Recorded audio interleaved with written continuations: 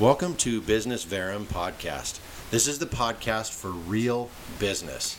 My name is Dr. Brandon. I'm a retired chiropractor. I'm also a financial planner, a business strategist, a consultant, and I'm a current business owner again. I can't get enough. Business is my adrenaline sport. I love it.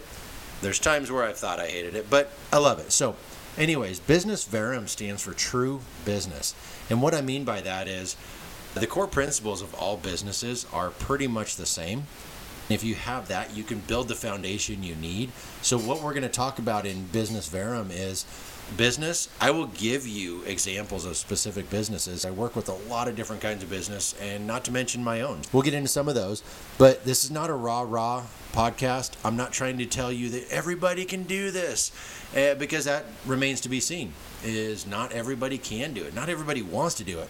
But if you want to, that's what I'm here for. So with Business Verum, you're going to get the bare bones, basic business. We're going to get in depth. There will be awesome concepts. I love systems. I'm going to teach you so much stuff. A lot of stuff you didn't know. I know that sounds funny, but it is real. But what I'm also going to teach you is very, very important concepts that will help you to grow your business, to keep it going, and to make it so that it sticks around for as long as you want it to stick around.